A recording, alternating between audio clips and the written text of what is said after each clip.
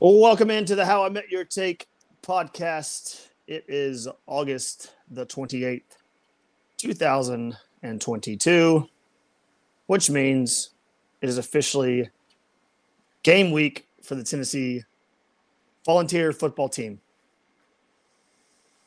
I'm your host, Randy, alongside Austin Brown. We got a lot of things that we're going to cover today. Bru McCoy, Austin's free. He's finally free. The NCAA or USC released him out of their clutches, and they're going to let the young man play football this fall.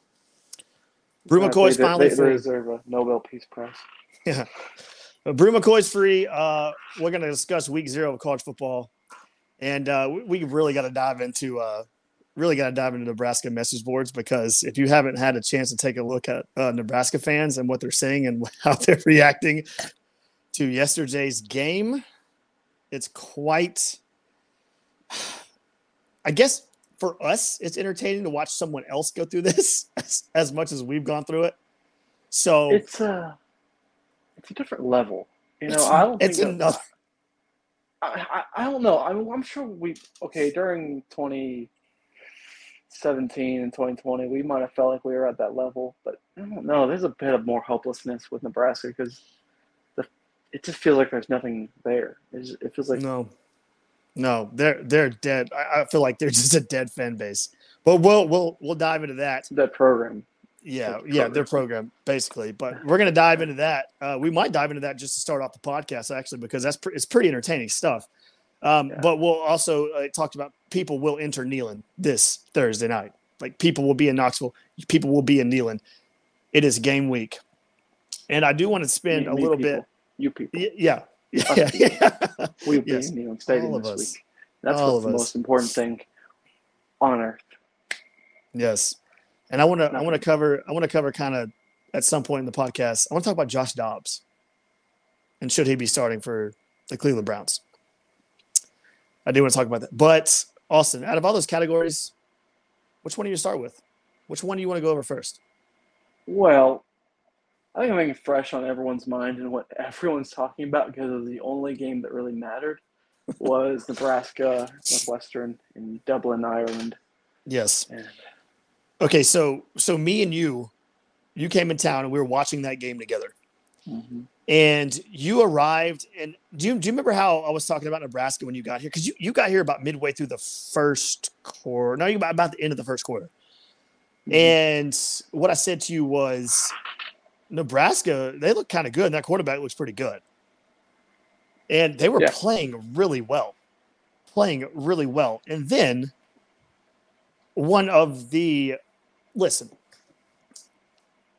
we've had a lot of dumb coaches in our day that we've witnessed, from Dooley to Butch to Pruitt. We've had a lot of idiotic things that have happened in games, a lot of idiotic decisions, but this might be the dumbest decision I've ever seen in my entire life. You have the game in hand. You have Northwestern shook. Northwestern's body language, they're completely dead. They have no hope. You literally almost have the game, and you have the game in your hands. It's full momentum. You have them doubting everything about themselves, and your players are feeling great about themselves. Everyone's feeling hyped about Nebraska. It's the highest point of that game for U.S. Nebraska. And go ahead. It's up by 11. Let me open my drink first. Up by 11. What do? I'm sure everyone saw it, and everyone had the same opinion as myself and yourself. They kick an onside kick up 11 when Northwestern has no confidence. They're dead in the water. And they don't get it. Northwestern recovers, and I think scores 4 plays later. I believe it's like 4 or 5 plays later. They score pretty quick. And the momentum completely changes that entire game around. And now a team of Northwestern that looked dead, the team in Nebraska now looks dead. That has got to be one of the most bone-headed coaching calls I've ever seen in my entire life. And then after the game, Scott Frost has the nerve to come out and blame his offensive coordinator and blame the play calling basically on his offensive coordinator, and all of that just garbage. Dude, you called an onside kick up 11 when the other team was nothing. They were nothing. You literally, they were under a rock, about to crawl under a rock. Mm-hmm. It was just breathe life into him. You breathe. breathe. It kind of shows why he loses a lot of games. I mean, it tends to be they're kind of on the similar level of a lot of teams they play. I mean, they had more single-digit losses last year than I think any team ever. They went 3-9, and every game was single digits. And it just you go back on it, and it's like I think that's kind of an obvious sign of the kind of mistakes he makes. He just seems like some coaches. There's a lot of 50-50 games on the year, and some coaches find the way to win those games because they're great play callers and everything. And there's some coaches who just find a way to lose those games. And I feel like that's Scott Frost. He just takes every 50-50 game nearly, and despite what's thrown his way, he'll find a way to lose it. And it's sad. I mean, it's sad to be a Nebraska fan. I mean, because he's your golden son. He's supposed to be the guy to lead you back to the promised land, and he just was falling on his face flat, harder than any coach I can ever think of. You're a Nebraska fan. You travel, and there was a lot of them. You travel to Dublin, Ireland, to watch that happen. All the way to Dublin, Ireland to watch that happen. I got a crazy stat. I want to read out real quick. I got a crazy stat. Frost had that undefeated season at UCF, that one season. Here's his records. This is from Tim Murray on Twitter. I don't know who Tim Murray is, but Tim Murray on Twitter. He says Frost caught lightning in a bottle in 2017 at 13-0, his record as head coach. Since then, well, before the 13-0, he went 6-7 and then 13-0. Since then, 4-8, 5-7, 3-5, 3-9, 0-1. That that's sad. I think I threw up the stat. Josh Heupel is 4-4. He's been a head coach 4 seasons overall, and they're all been winning seasons. And Scott Frost, I think he's 1-6, and it might be 7 after this year. And people like to say that Josh Heupel only had success that first year at UCF because he took over a great team that was built by Scott Frost. And it's like, I think we know now who was a better head coach. Because Scott Frost can't build a thing in Nebraska. And it just seems like a terrible situation. Like, no one seems comfortable there. It just looks like it's not going to work out there. I feel for Nebraska fans. I mean, I really do. It's a tough place to be in. It's got to be miserable. They have it worse than we ever did. I know it is. Than we ever did. They have it worse because currently. But we were talking about this last night. We were talking about this last night. I think like at the Titans game or after the Titans game because you were in Nashville with the Titans game. It was a pretty fun game. Malik Willis, by the way, I think is going to be pretty good. But we were talking about this. We had moments during our coaches, like our crappy coaches, Dooley and Butch and Pruitt. We had moments where you were just like, holy crap. Like these are like the Hail Mary. And you had players like Cordero Patterson. Like you just had exciting moments. I feel like Nebraska has had nothing. Nothing. If they go through 5 more years of the same thing they've been going through, it's still a little different, but they're kind of similar to Kansas. I mean, you're getting to Kansas territory. Right now, you're approaching Colorado territory. If it keeps going bad, you're going to be in Kansas territory. Mm-hmm. And that is not anywhere where Big Red needs to be. Because I'll say this, as a college football fan, it feels kind of weird that Nebraska is so bad, despite being so many years now.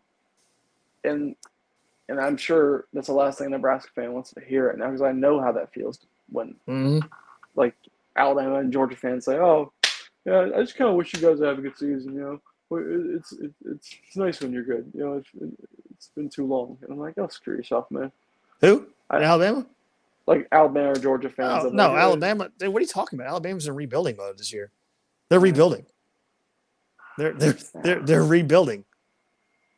Now, last year was rebuilding. This year. Oh no, Alabama's rebuilding. Nick Saban said they're rebuilding. So, Oh my God. Must be insane to be delusional. So I want to dive into the message boards real quick. I was taking screenshots of these last night as we were sitting there. Here's a couple of the topics. Who should we hire as next head coach? The onside kick was stupid. The onside kick was the right call. Why is the defense so bad? Fire Frost. We've wasted enough time and money. We'll never be good again. Those are some of the headlines and the topics on the message board. Next head coach. One of the responses, Husker Insider. I think we all know it's a matter of time now. What names should we put on the top of our list? Urban Meyer, Hugh Freeze, Art Briles, Chris Peterson, Matt Rule. No one's coming there. Hugh Freeze will. Hugh Freeze. Maybe. Art Briles actually. That's somewhat realistic. Actually, every one of those guys is kind of like no. Okay, Urban Meyer's not coming there. Oh, stop. After the crappy pull at Jacksonville, he might have to take a job at a Group of 5 school to rebuild his reputation. And it's like Nebraska. That's a lot easier. I don't know if he'd do well there, honestly. Chris Peterson. I think he's done coaching. What the hell is he? He's an Anselm Fox. He is? Yeah. He just disappeared. Mm-hmm. Yeah, he does the Big Ten stuff. He was on there yesterday morning doing the Big Ten stuff. I was trying 50. Here's the thing. Their fan base is where we were at for so many years. On the message board, fire Scott Frost. And the next comment, and replace him with who? I cannot stand when people say, and replace him with who? Replace him with who? I don't know. There's a million head coaches out there. Who are we going to replace him with? Who's better than Scott Frost, dude? You know what's sad? You know what's sad about the whole thing with Scott Frost is Bo Pelini was 62-27 at Nebraska and never won less than 9 games. And they fired him. They fired him. They said, no, we're Nebraska. We can do better. No, yes. It's like, we cannot. No, since they have fired Bo Pelini, they have gone 34-49 since firing Bo Pelini. Yeah, that's about right. That is. I can't remember the guy that had it in between Pelini, the guy from Oregon State. I can't even remember his name. He was so irrelevant. I felt like. I remember we played him in the bowl game. It was just. This is just such a sad. I don't really like. Sometimes I love like reading the comments of Florida fans freaking out about their team. Dan Mullen and crap. That was hilarious. I'm not even laughing at this. It's sad. I just feel like it's a proud fan base that's getting like just the absolute crap kicked into them, and it feels a bit undeserving because I didn't feel like they were dicks or nothing, No. And I don't know, it's all they got too. It's like all they freaking got out there. If you live in Nebraska, what else do you do? There's nothing out there. Football. There's nothing in Nebraska. They're gonna pack out that stadium for that team next week. I know. And the thing about how horrible this all was is that it was the only game anyone watched that day. Like, imagine that. Imagine if we had Georgia State, but we were literally the only game on TV. That would have been like 10 times or 100 times worse than the crap we got. Mm-hmm. And it's like if Rick Barnes was the only team in the tournament and he loses the first round. like when he lost the tournament, you can still make fun of Kentucky and Auburn because they did kind of the same thing, except maybe a little worse. Mm-hmm. But if we're the only ones who did that, it's so much worse to me as a fan. I was trying to our fans have had it rough, but this is where their fans are at. I tried to upload this video on here so you could watch it live on the stream and hear it pretty well on the podcast. But for some reason it wouldn't upload, but I'm going to try to play it. I don't know if you could hear it really well, but this is where their fan base is at right now. I'm so glad I paid tens of thousands of dollars in tuition so we can pay a football coach $4 million a year to lose 21 fucking games by a single score. That's where their fans are. I know. That's where their fans are. I don't know how clear that came through, but That's where their fans are at. They are at the point of yelling at things. Yeah, that has to be that. Yeah, we've all been there. Tennessee fans have been there before we feel it. But man, that has got to be the dumbest call I've ever seen in my entire life. How does no coach on the sideline say, "Hey, man, I don't think that's a very good idea"? Like, you don't even give your kicker an option to do that. You don't even. You say, "Hey, man, I know we go through these play calls, and if you see something, you kick the onside kick. So you see a hole, you see an opening, kick the onside kick. I get that. You give your kicker the option to do that, but there's a time and place where you say, hey, buddy, kick it deep. You need to kick it deep. One of the worst things I've ever seen. Like, it was so bad. Well, I've seen it happen before. Like, there are always those calls in history that just make no sense. Yeah, what I said the other night was, like, for every Philly special, there's 100, like, what the hell are you even thinking? Yeah. Do you remember when BYU had a fake punt on their own 4-yard line and they were, I think, down by 4? Yeah. It was the most retarded. I mean, I shouldn't use the word, but what else? You're gonna get canceled. Kirby. What did he? He faked that punt in the SC title game, didn't he, against Bama with the lead? Mm-hmm. Is that what happened? And okay, what's another one? There was another one I was trying to think of. There's been some bad calls. I mean, what you're getting at, there's been some bad calls. These coaches, they want to gamble. They're like gamblers, and the rush of, like, it going well or not is so great for them, and they can't help themselves. But just, like, even though they should probably just kick it and play boring football, but they're risk takers, and they want that rush, because the rush is amazing when you try something crazy and it works out. Like, I won't lie, that is an amazing moment. I'm trying to think when it worked out, besides the Philly special. It's worked out in the past. Yeah. Anyway, that was one of the dumbest. We had to get to that subject off the start because it was what's fresh and what's new, and that's what everyone's talking about. It's what everyone's talking about. The only game on.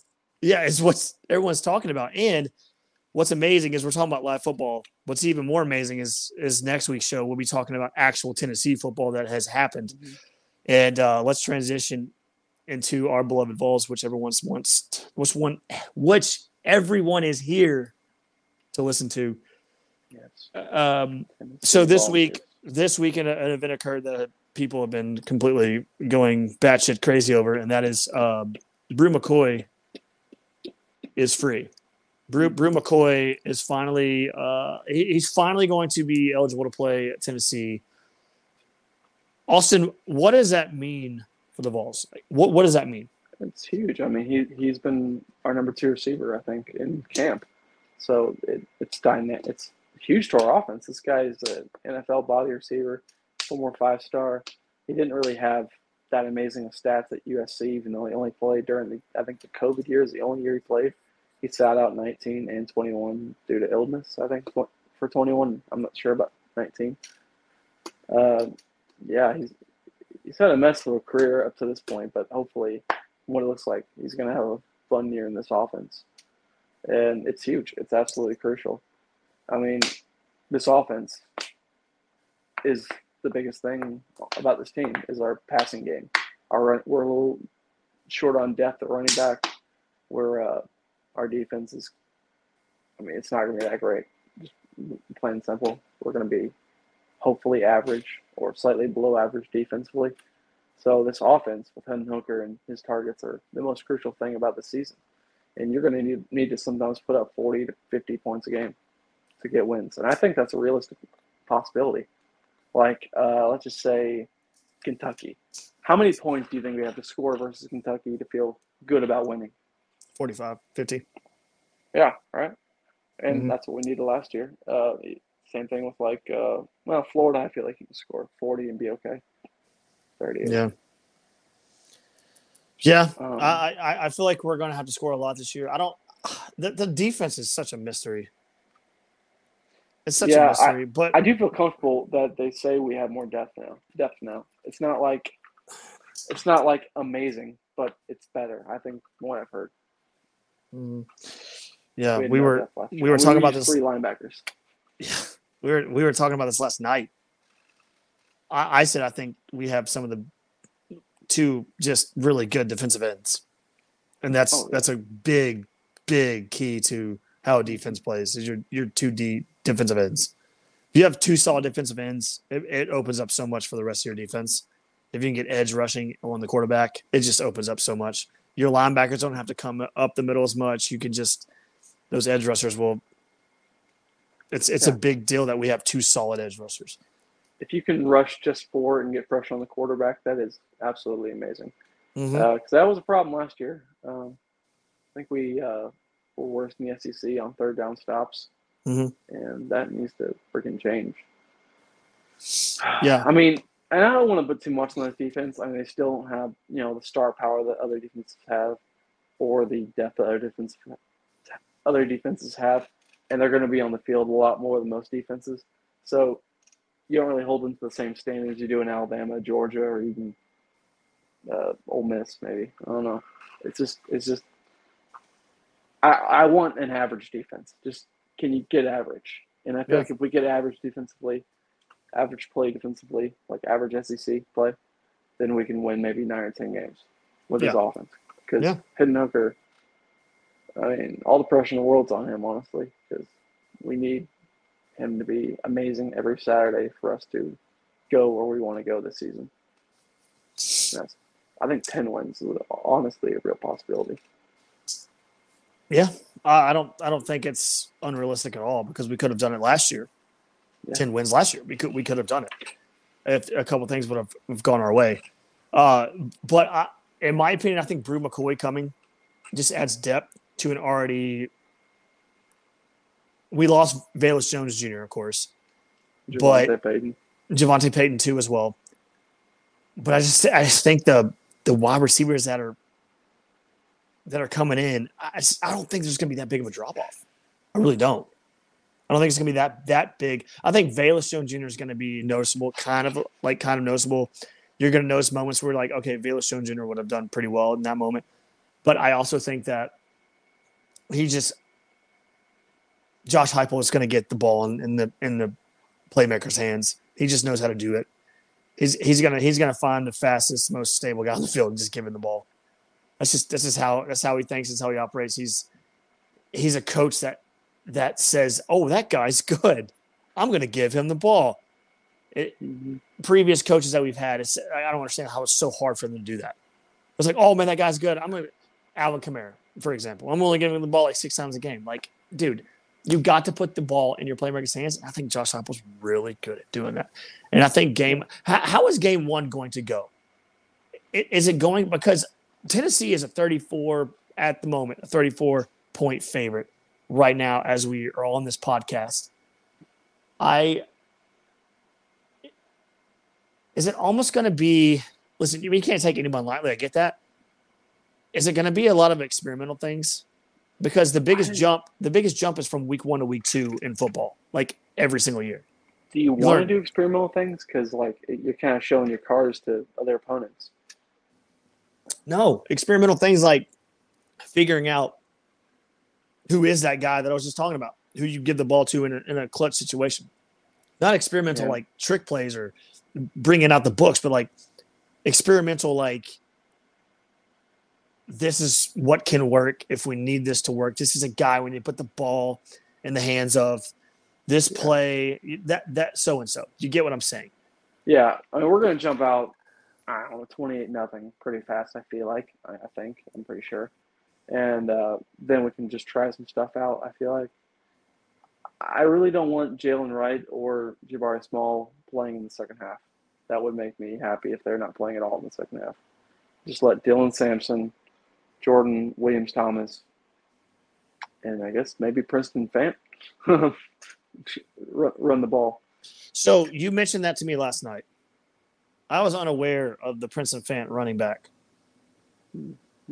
That's a secret. So I've never heard that. Where did you hear that from? The radio. The radio. Okay. But the more that I think about it, Because who did I say he Credit reminded Houston me? Crest. Credit Houston Crest. Okay. Maybe it was just hypothetical, but who did I tell you that he reminded me of last night? Johnny Smith. Jonnu Smith, that used to play for the Titans. He plays for the Patriots now. He reminds me of Jonnu Smith. He is so fast. He's built like a tank. He reminds me of a Jonnu Smith type player. He's a guy that you need to get the balls in the hands of. That was one of my he's got such a burst. He's so quick. He's so fast. Like, you give him the ball, and he is up the field quick. He's not a traditional tight end. He's not. I was kind of shocked at how little we got him the ball last year. I mean, in some situations. I feel like a lot of times in games last year, we pick our favorite wide receiver and just keep going to him. Mm-hmm. Like, Fant had, like, the most catches for that Ole Miss or Pittsburgh game, and you didn't see much of him after that.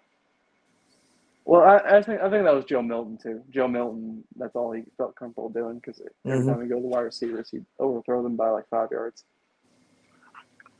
Yeah. Are you worried about the offensive line at all? What we're going to try to do at left tackle?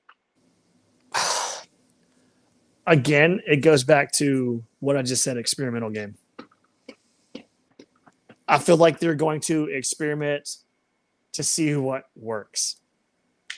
Because you have Ball State. They're one of the worst teams in FBS, right? Could be the worst, yeah. They're one of the worst.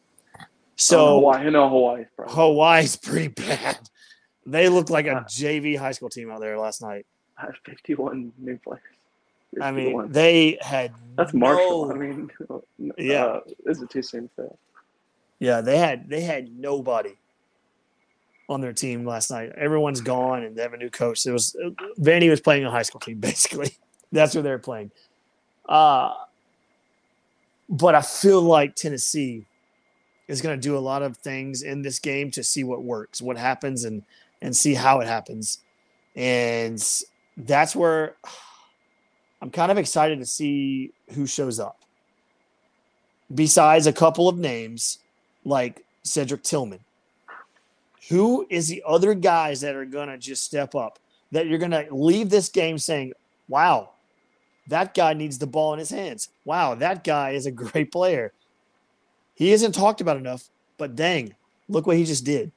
I get Ball State's not that great of an opponent, but I want to leave that stadium on Thursday night with someone else's name in my head of like, okay, that's another dude right there. Besides Cedric Tillman, that's a dude.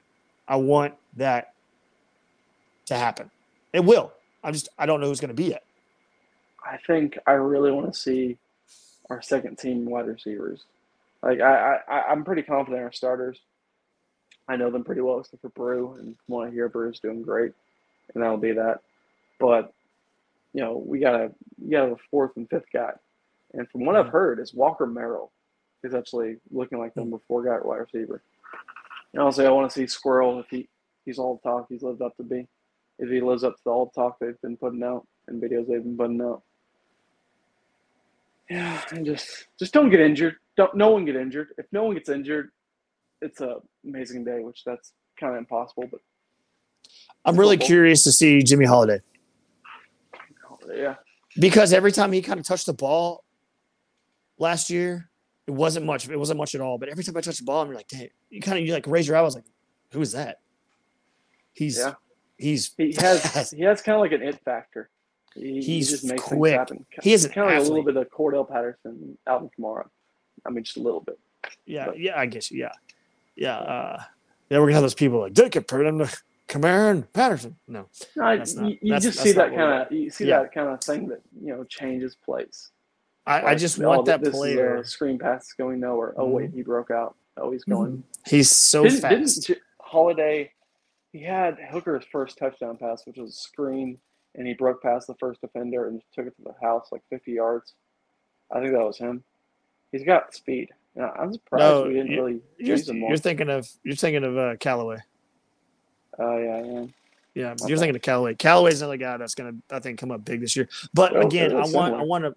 They're very similar. There's like speed wise. I think Holiday's a little bit faster than Callaway, but I want to leave the game with a player that you're like, all right, okay, here we go.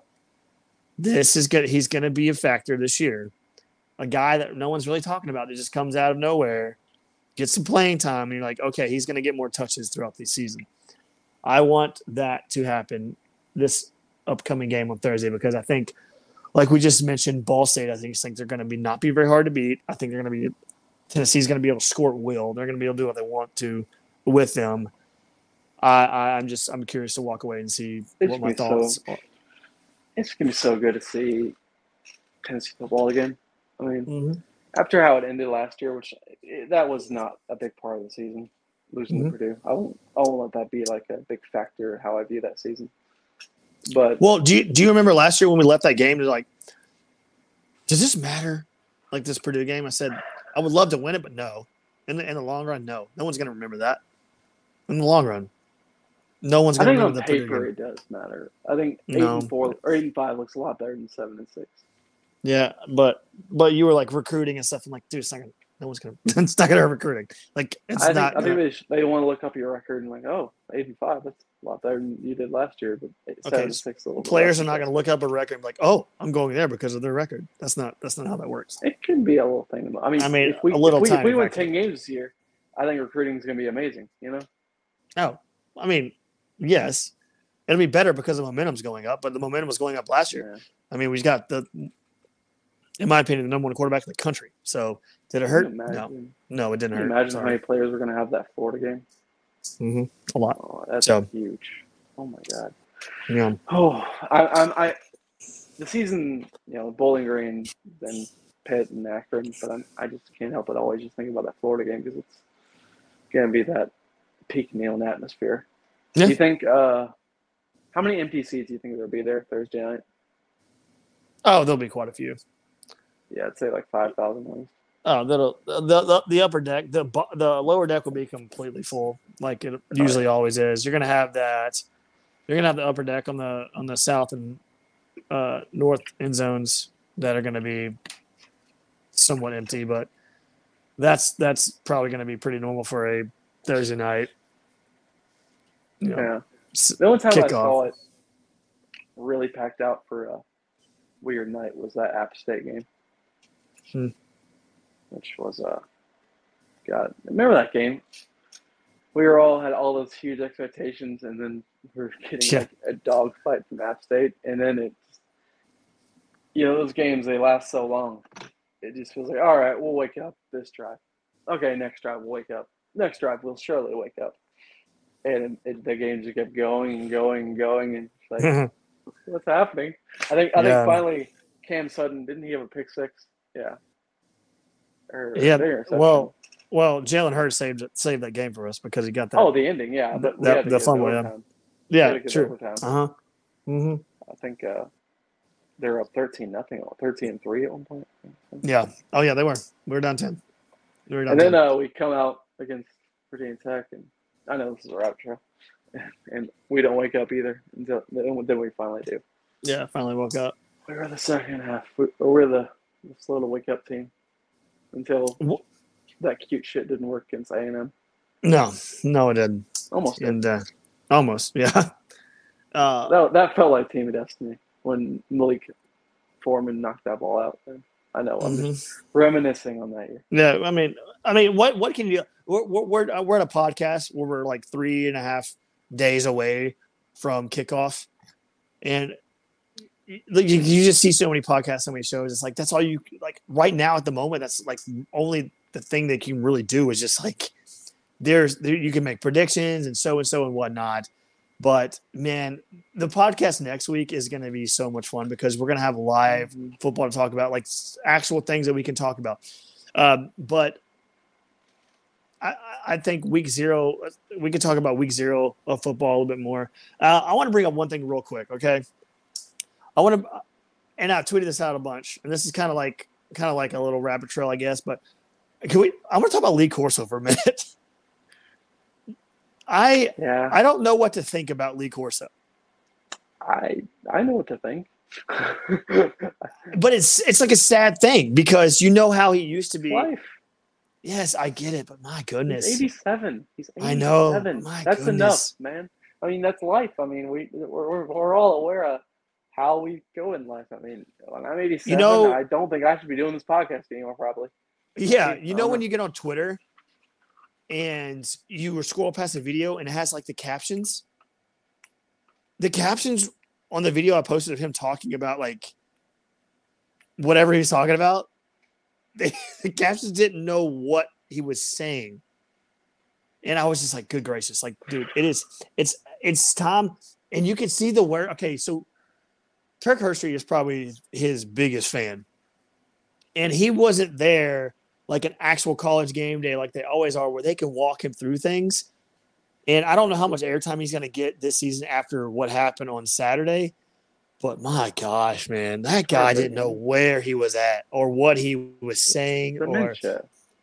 Yeah, he would just say like the whole like nuts so fast thing and not really make sense of what he's saying not so fast for. Like it's just like just almost just in his brain of that's what he always says. But it was it's like bringing out Adam West in like a Batman suit when he's like 90. He's like, he's like this, because whatever line he remembers, and it's just sad. It's not cool. It's sad. Like it's sad because you'd rather see nothing at all. Like, and I feel like this. Maybe we don't let things end in this. Like America, I feel like we don't let things end. You know, like we're dragging out every movie to make a sequel out of it. Like the Top Gun sequel was great and everyone loved it, but I don't know. I kind of feel like I wish we would make things that are new, and I feel like we don't. No, in America. Yeah, we're not creative anymore. No, I feel like everything is just renewed. But even that Stranger Things, which is the biggest new thing I think I can think of recently, it's kind of just a callback to a bunch of 80s stuff. It's all nostalgia, you know? Yeah. It's built on nostalgia, the past. And I mean, the past is great, and I love the past. I love history. I love everything about the past. I mean, but eventually, got to move on. I don't really like any of the new things that are out there. They're terrible, but mostly. Yeah, I was about to bring up the jersey. I was about to bring up the jersey thing about how you were like, I hate the jersey, but then what you just said, we need to move on, like from the past. No, not here. And things I don't care about, we need to move on. Things I care about, no, we stay strict to the past. You know what to look like, and you wear block numbers, and you wear orange cleats, and you wear stripes on the pants, and it's the great orange, and that's it. These orange. I'm sorry. I'm gonna get so much hate for this. I just cringe at the thought of an orange helmet. I'm so sorry. It scares me. An orange helmet. Like it. What do you think about orange helmet? I don't think it looked weird. It looks so weird. I'm not opposed to it, but I think it looked weird. I just think. I mean, maybe it would look okay. I did see one of Chad Field's things and posts. It would look kind of cool with the on the road white top, orange helmet, orange bottoms. You know, it just would flow perfect. That's the one scenario I would be okay with trying it. Yeah, that's about it. I don't know. I don't want to become Kentucky. Like, I feel like we're going down the Kentucky road. Kentucky, I don't think any team does uniforms worse in the world than the University of Kentucky. Even in basketball. Like, they're a traditional basketball powerhouse. Yeah, the uniforms, you'd think they were like some high school or some little college in Louisiana. It's honestly amazing. Like it just looks so cringy. It looks like you're trying to be like 90s, you know, like crazy stuff in the 90s, but it doesn't work, you know, because it's not the 90s anymore. You remember in the 90s they had denim uniforms? They had denim uniforms? Denim basketball uniforms. Yes. No. Yes. They had denim uniforms. I remember that. It was awful. And they had like one that was like stripes all the way down here, and like it was so weird. It's like they went to the clearance section at like TJ Maxx and bought the ugliest thing they had. And so this is a basketball uniform.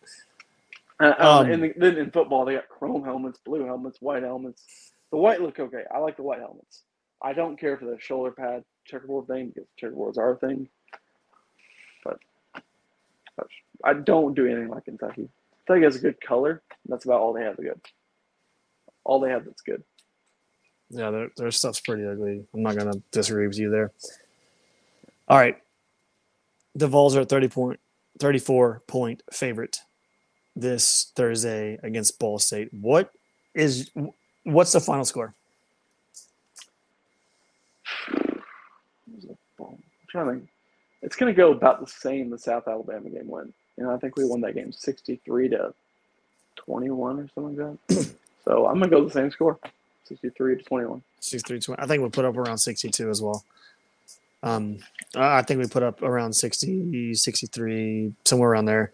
And that's vicinity of points, I think. I don't know anything about Ball State. All I know is that they're ranked pretty low in the standard of college football right now. So I think Tennessee's going to handle them pretty freaking easy. It should not be any. I hope it's not any stress in that game, but I don't think it's going to be. They're not going to be able to stop Tennessee. I don't think. I think Tennessee's just going to. It's going to be over at the end of midway through the second quarter. It's over. It's already over. Has people at MAC ever beaten an SEC team? Oh, that's I have no idea. I would have to look that up. Toledo beat Arkansas. They did. They did. They beat Arkansas. But that was a really good Toledo team. That was that team. Like if they went undefeated, they're going to a BCS bowl. I think they did maybe.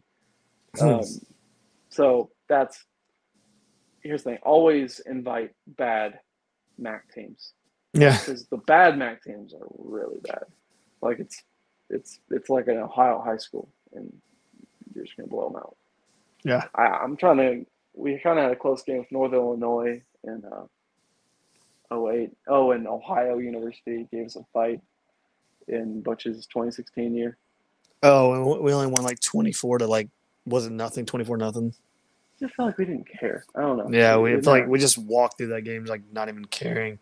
Yeah.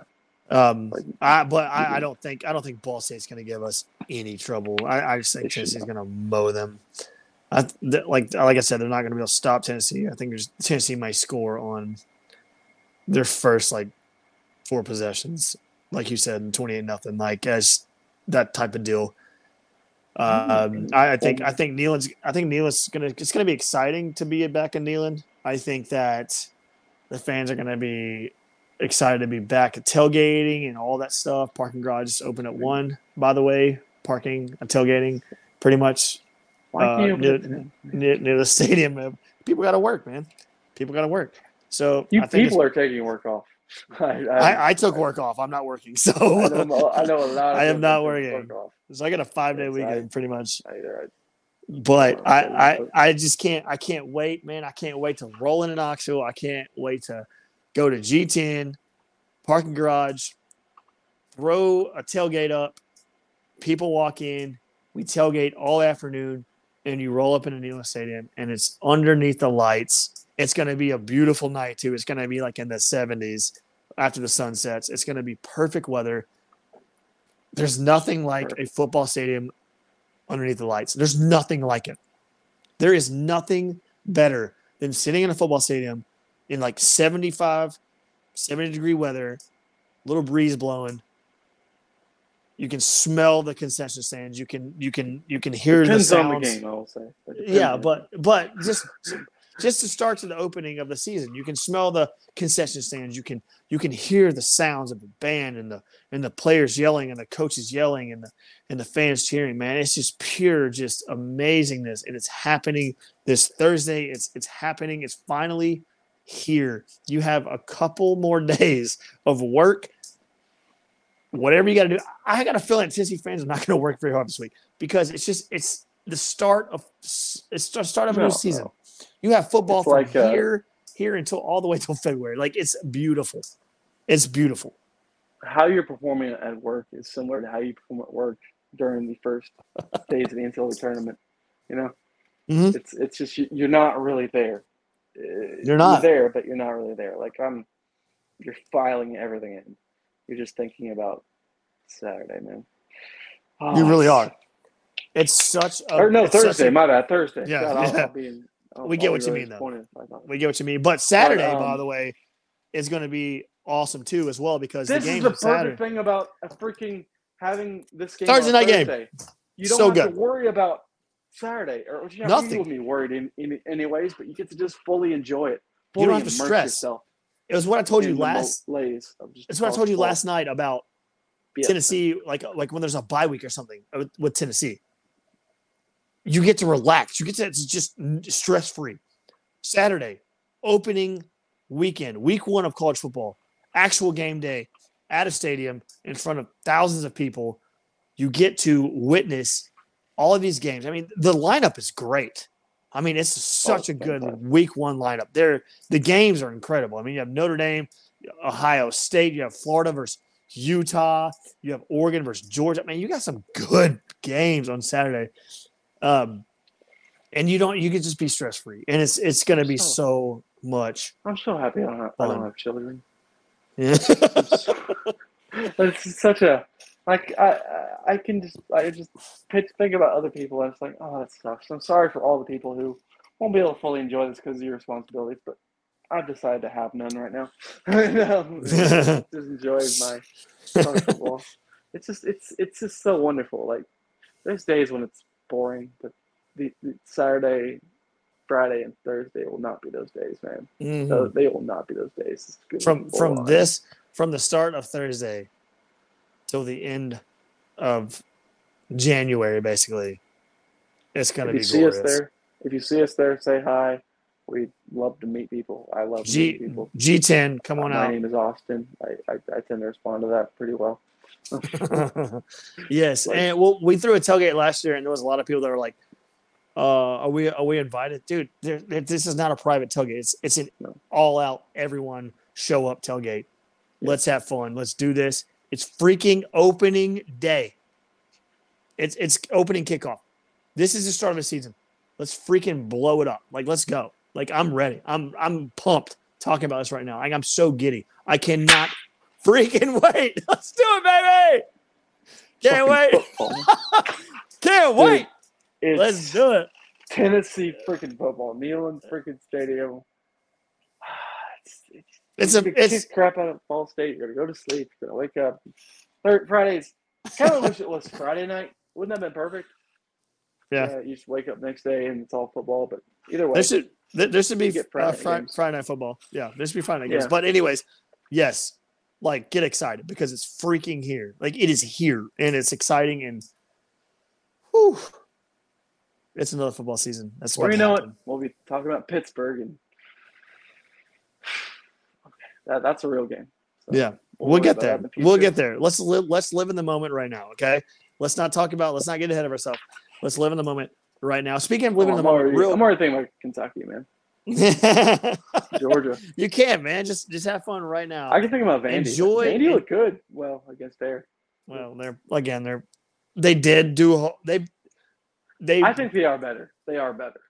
Well, of course they're better. Hawaii, like you said, lost everything. I don't. No, I think they're better than last year. Oh, duh. Oh, of course. Yeah, they're gonna be a whole lot better. I mean, they can't get worse. But they didn't look terrible. Yeah, they didn't look terrible. But to close out the podcast, someone else who didn't look terrible, who hasn't looked terrible at all, actually. And I want to talk about this because it's kind of been all over my feed all freaking day. Is Josh Dobbs. I want to close out this because I want to talk about Josh Dobbs because Josh Dobbs is one of the best quarterbacks to ever play at Tennessee. I don't care what anyone says. He's one of the greatest quarterbacks to ever play at Tennessee. He's a top 5 to 7 quarterback to ever play at Tennessee. Don't care what anybody says. He was brilliant when he was here, especially with the coach that he had. Yes, he overachieved. Well, big time. He had a lot of talent. But yes. But I want to read this stat out to you real quick. And for all of those people, like if you get on a Cleveland Browns, not message board, but like a tweet. If you get on the tweet with Josh Dobbs rolling to his left and jumping over like he did against Georgia, like us at Channel, we posted out that video of Josh Dobbs diving into the end zone against Georgia, and then last night diving into the end zone while playing for the Browns. It's the exact same run. There is no different. It is an eye for an eye run. Like, it's the exact same run. But I want to throw out a stat here. For anyone arguing if Josh Dobbs should be the starting quarterback of the Cleveland Browns, you can say what you want about Jacoby Brissett. Oh, he's better. But here's a little stat for you from Jake Trotter on Twitter. Dobbs has been the QB for every TD drive this preseason. Every touchdown drive, Josh Dobbs has been the quarterback. Every single No one. other quarterback got a touchdown. No other quarterback. Josh Dobbs is the only QB for every drive this preseason to score a touchdown. Every drive. That's pretty good numbers, I'll say. Mm-hmm. That's pretty good. That's a pretty good idea of, is he the starter? Is who's getting the first, who's starting for them? Who's starting? Right. Well, Deshaun Watson is just a horny bastard, so he's probably not. He's not going to start till week of like 11 or whenever he starts against the Texans. And then Jacoby Brissett is getting reps over Josh Dobbs. But if that stat is true from Jake Trotter, that Dobbs is responsible for every touchdown drive for Cleveland Browns this preseason, I don't know how you can just. He should be the starter. Overlook how do you not that. give him a shot? I mean, obviously they haven't played a game yet, so we don't know anything yet. But I hope he plays. I hope he plays competitive minutes. He might not start, but at least give him a few drives when they're still in the game. Yeah, exactly. We brought this up last podcast about Josh Dobbs and him just the way he makes plays is just some of the most unreal things you've ever seen. And we brought up last podcast about he saved Bush Jones' job and all of this stuff, and that's the only reason Bush Jones was any good, which it is. I want to see him start in the NFL against starters. I want to see what he can do because he's such a smart player. He glides through defenses. He doesn't do anything really dumb ever. He's a smart player. In Cleveland, what do you have to lose, Cleveland? You've sucked. Your franchise is a joke. Mm-hmm. What do you have to lose? You're going to start Jacoby Brissett, who has proven that he is a backup. He has proven Jacoby Brissett is a backup in the NFL, which is why he's on your team right now, because he's a backup. Because you thought you had Deshaun. Because you thought you had what's his name? That dude. Go ahead. Yes. I was thinking, yeah, whatever I said. Yeah. He's kind of like a Ryan Fitzpatrick, and there's this other one who you start for the Browns. I can't think of his name though. So kind of like a Ryan Fitzpatrick. Yes, I get you. He's a bona fide backup. Everywhere he's been, journeyman. He's a backup. He's been a backup for years and years and years. Your franchise is a dumpster fire. So why not try it? Why not? Because he's proven in the preseason. I don't understand. I'm scared of what? Your franchise sucks. You blow. You're a trash franchise. Okay, here's what I'm hoping. Here's my hope. Dobbs performs well enough where he, gets signed somewhere else to be the starter next year. Maybe for I don't know who's going to be a quarterback, the Jets maybe or somebody like that. He does well enough where he gets a shot somewhere else because obviously Deshaun will be the starter once he's healthy. I was about to say healthy. He's plenty healthy. All of his body parts are healthy. He's proven that.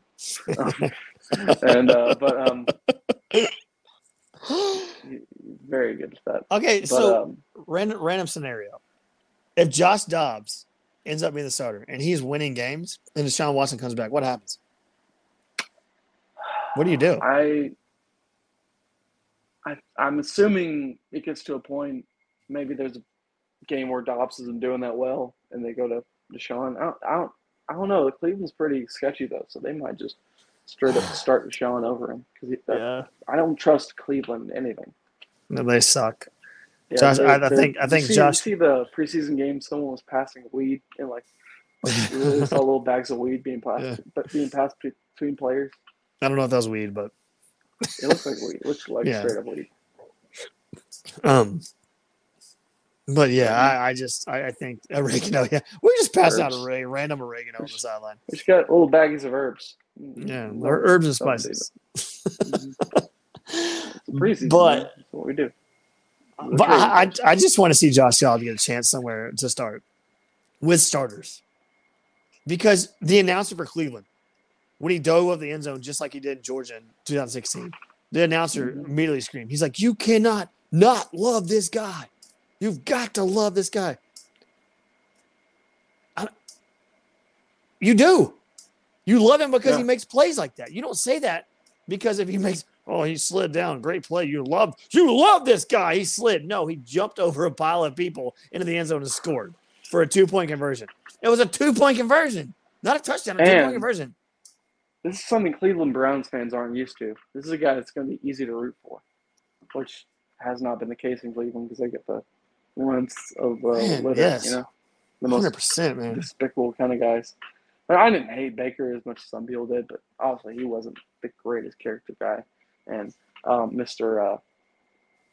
Massage Therapist, king of massage, King of Cox. Watson. Yeah.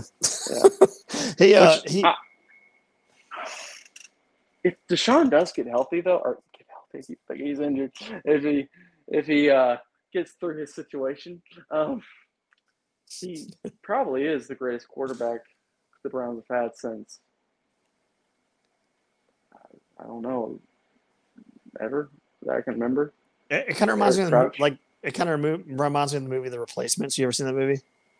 Yeah, with what's his name? Keanu Reeves. Mm-hmm. Yeah.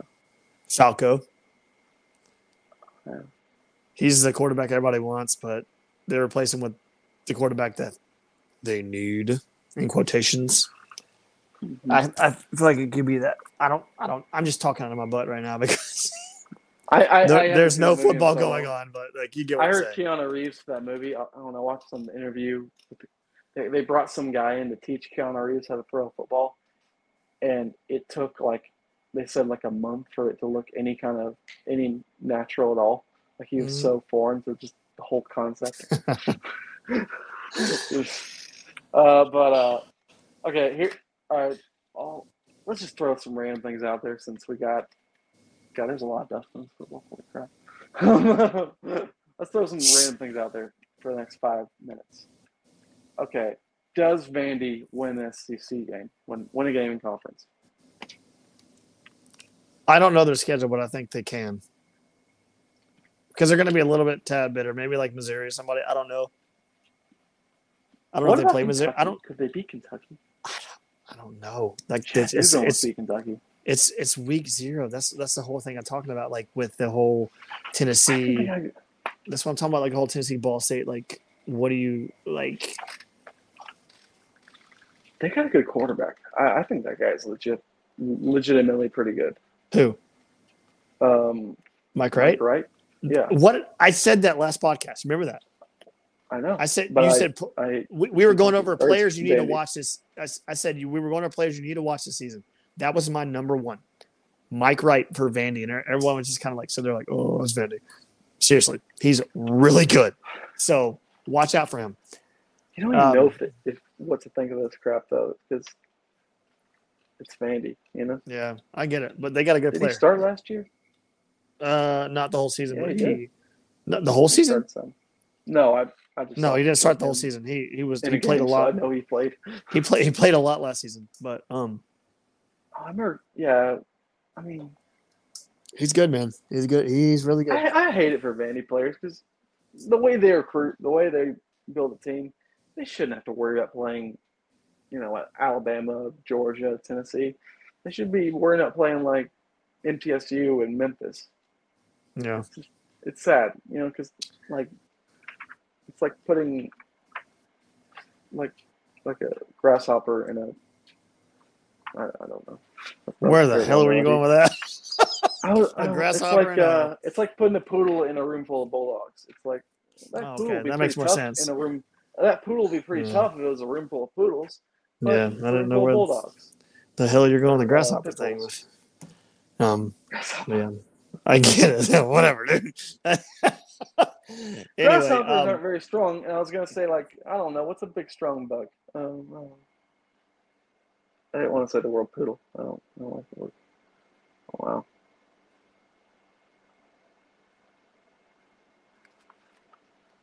Ugh.